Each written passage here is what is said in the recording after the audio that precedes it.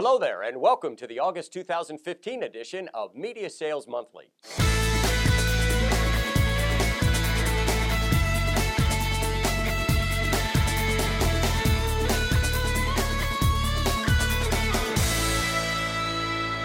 The recent Strata Agency survey shows over 4 in 10 ad agencies believe revenue will increase this year. This is good news for reps who are selling to agencies, and they responded with what they'll be buying this year. TV is tops, with 41% saying spot and cable are where they plan to make their buys. About 11% say spot radio is important, and 30% are going to digital advertising. While there's growing interest in online video, agency buyers have varying confidence levels about the format's ROI. Roughly 44% are fairly confident of video's ROI, but 37% are uncertain. Marketers and agencies use the following techniques when crafting online video messages: target viewer interest, entertaining, humorous, educational, or use a well-known actor or actress. As for social media, 97% of agencies say Facebook is the social network with the most appeal. YouTube is a distant second with about 65%.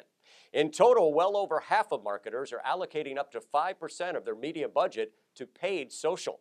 Keep these details in mind as you work with agencies.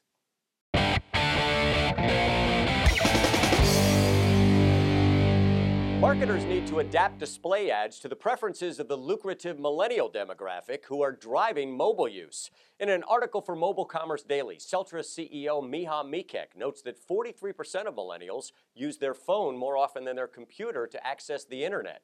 And they account for more than 40% of the aggregate time U.S. consumers spend with smartphones.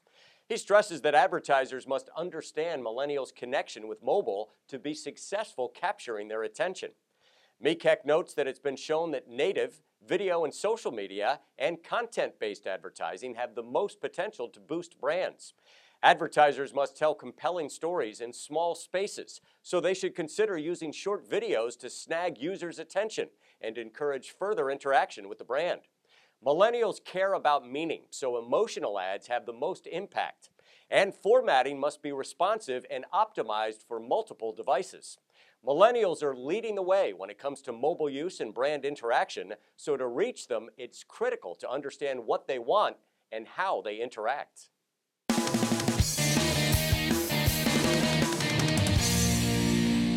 Sales reps who struggle finding the right words when trying to close a deal can improve their close rates using advice from HubSpot writer Emma Snyder. Reps wonder, does it sound too pushy, too weak? Should I ask a question or use a statement instead?